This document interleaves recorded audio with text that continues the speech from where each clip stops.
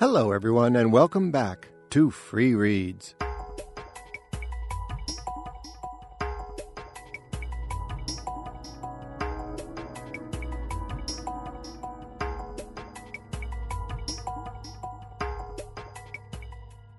If you've ever been to a science fiction convention, and trust me on this, I've been to lots, then you know that one of the features of these gatherings of fans and pros, readers and writers, are panels where groups of writers, editors, and other self-appointed experts get up in front of an audience and have learned discussions about the genres of science fiction and fantasy. And one of the favorite topics for these panels is something like religion and SF, or maybe the future of religion. There was a time, early in my career, when, desperate to be on any panel at all, I would promote myself as a candidate for the religion panel. Having done far too many, I now avoid them at all costs. I still have my opinions, but I prefer to express them in my fiction, as you are about to hear. It's time to rejoin our friend Adel, who is about to meet his hostess, flirt with Camilla, and then our mysterious narrators will cut in with an overview of the future of religion in today's installment of The Wreck of the Godspeed.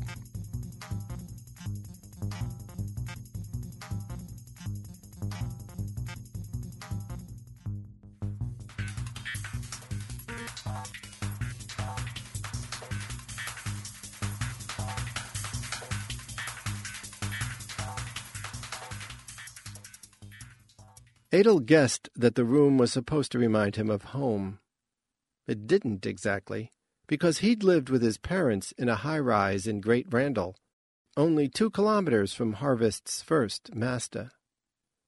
But it was like houses he had visited out in the countryside.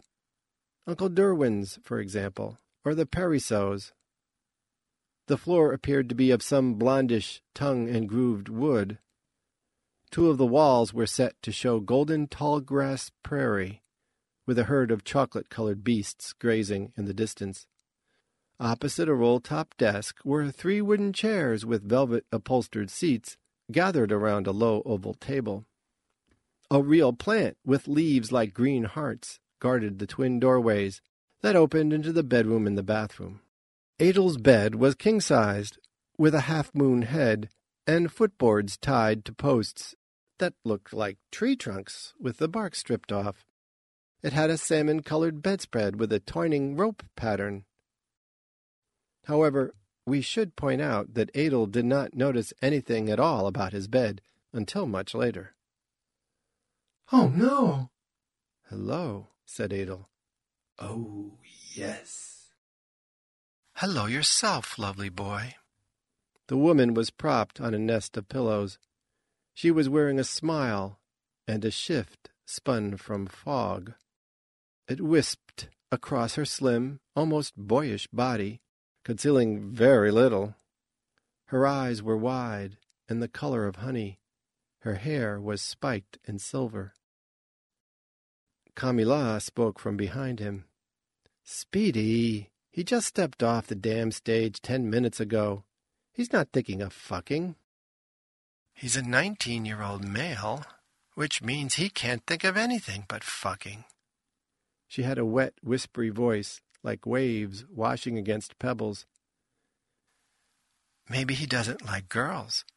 I like being female, but I certainly don't have to be." Her torso flowed beneath the fog, and her legs thickened. "Actually, I do," said Adel. "Like girls, I mean." "Then forget Speedy." Camilla crossed the room and stuck her hand through the shape on the bed. It was all fog, and Camilla's hand parted it. "This is just a fetch that Speedy projects when she feels like bothering us in person." "I have to keep my friends company," said the Godspeed. "You can keep him company later." Kamila swiped both hands through the fetch, and she disappeared. Right now he's going to put some clothes on, and then we're going to find Mary and Jarek.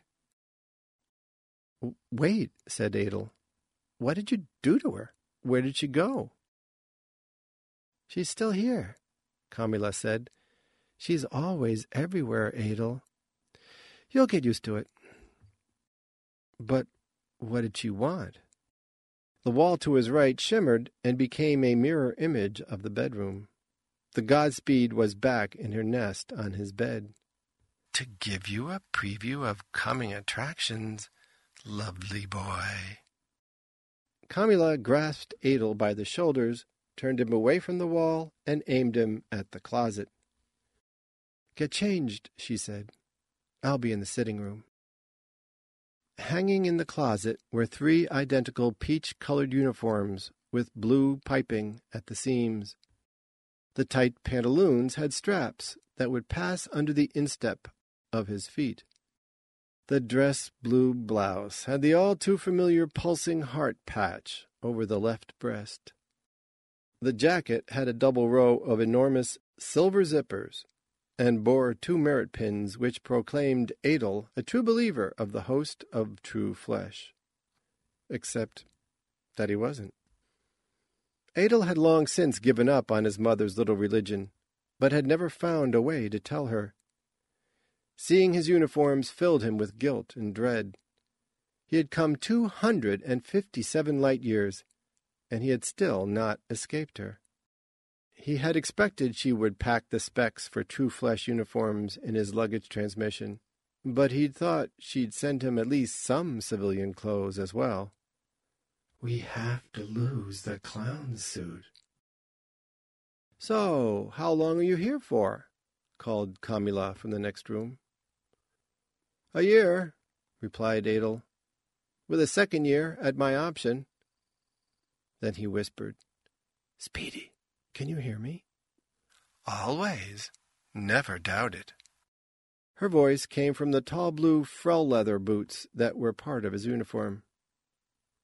Are we going to have secrets from Kamila? I love secrets. I need something to wear, he whispered. Anything but this. A year with an option, Kamila called. Gods, Adel, who did you murder? Are we talking practical? Said the Godspeed. Manly? Artistic? Rebellious? He stooped and spoke directly into the left boot. Something basic, he said. Scrubs like Kamila's will be fine for now.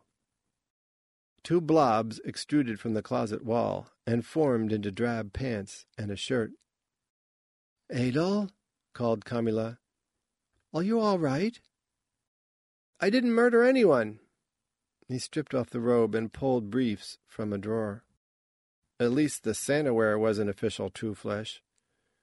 I wrote an essay. Soft walks bloomed from the floor. The hair on your legs, lovely boy, is like the wire that sings in my walls. The Godspeed's voice was a purr.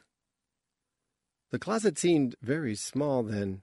As soon as he had shimmied into his pants, Adel grabbed the shirt and the soft walks and escaped.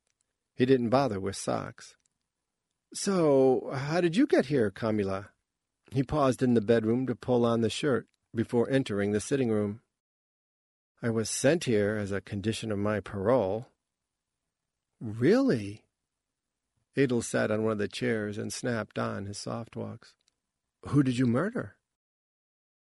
I was convicted of improper appropriation, she said. I misused a symbol set that was alien to my cultural background. Say again? Buzzed Minos. Adel nodded and smiled. I have no idea what that means. That's all right. Her medallion showed a fist. It's a long story. For another time. We pause here to reflect on the variety of religious beliefs in the human continuum. In ancient times, atheists believed that humanity's expansion into space would extinguish its historic susceptibility to superstition.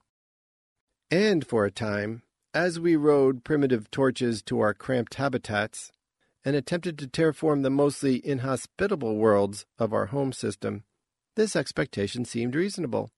But then the discovery of quantum scanning and the perfection of molecular assembly led to the building of the first MASTA systems, and everything changed. Quantum scanning is, after all, destructive. Depending on exactly what has been placed on the stage, that which is scanned is reduced to mere probabilistic wisps, an exhausted scent, or perhaps just soot to be wiped off the sensors. In order to jump from one MASTA to another, we must be prepared to die. Of course, we're only dead for a few seconds, which is the time it takes for the assembler to reconstitute us from a scan. Nevertheless, the widespread acceptance of MASTA transportation means that all of us who had come to thresholds had died and been reborn. The experience of transitory death has led Homo Novo to a renewed engagement with the spiritual. But if the atheists were disappointed in their predictions of the demise of religion, the creeds of antiquity were decimated by the new realities of superluminal culture. 10,000 new religions have risen up on the many worlds of the continuum to comfort and sustain us in our various needs. We worship stars, sex, the vacuum of space, water, the cosmic microwave background, the uncertainty principle, music, old trees, cats, the weather, dead bodies, certain pharaohs of the Middle Kingdom, food, stimulants, depressants, and Leviacala. We call the deity by many names: Genius, the bitch, Kindly One, the Trickster, the Alien, the Thumb, Sagittarius A, the Silence, Surprise, and the Eternal Center. What is striking about this exuberant diversity, when we consider how much blood has been shed in the name of gods, is our universal tolerance of one another. But that's because all of us who acknowledge the divine are co-religionists in one crucial regard.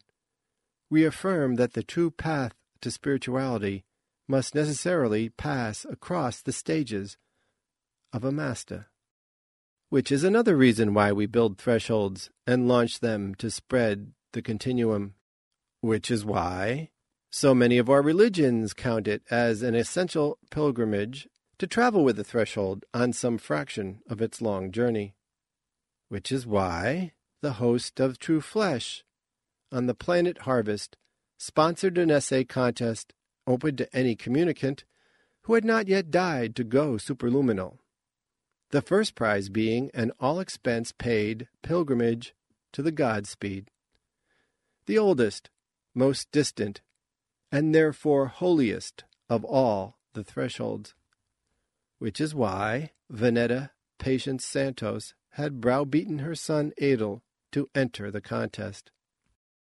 Adel's reasons for writing his essay had been his own. He had no great faith in the host, and no burning zeal to make a pilgrimage.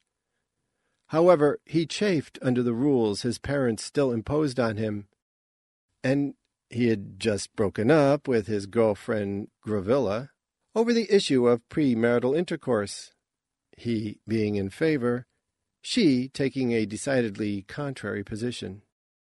And he'd heard steamy rumors of what passed for acceptable sexual behavior on a threshold at the farthest edge of civilization.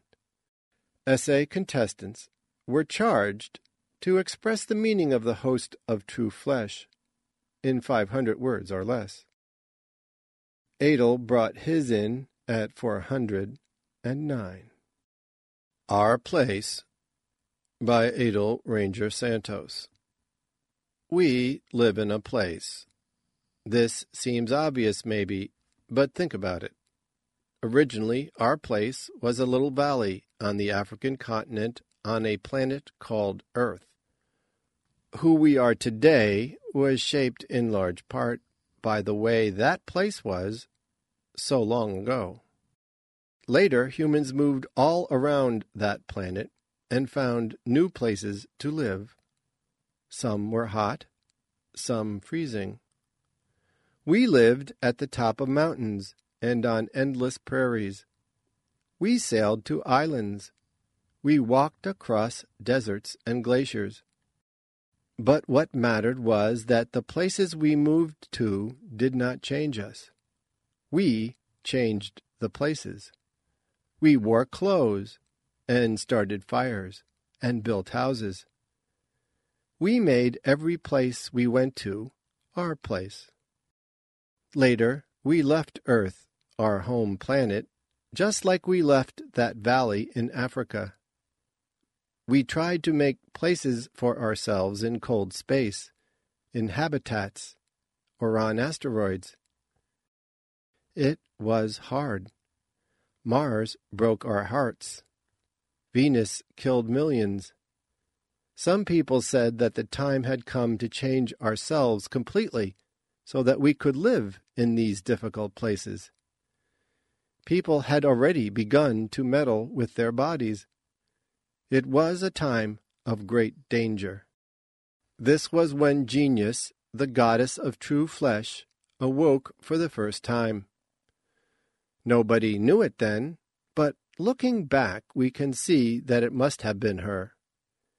Genius knew that the only way we could stay true to our flesh was to find better places to make our own. Genius visited Leviathan and taught her to collapse the wave-particle duality so that we could look deep into ourselves and see who we are. Soon we were on our way to the stars. Then Genius told the people to rise up against anyone who wanted to tamper with their bodies. She made the people realize that we were not meant to become machines, that we should be grateful to be alive for the normal 120 years and not try to live longer. I sometimes wonder what would have happened if we were not alone in space. Maybe if there really were aliens out there somewhere, we would never have had Genius to help us, since there would be no one true flesh. We would probably have all different gods. Maybe we would have changed ourselves, maybe into robots, or to look like aliens. This is a scary thought. If it were true, we'd be in another universe. But we're not. This universe is our place.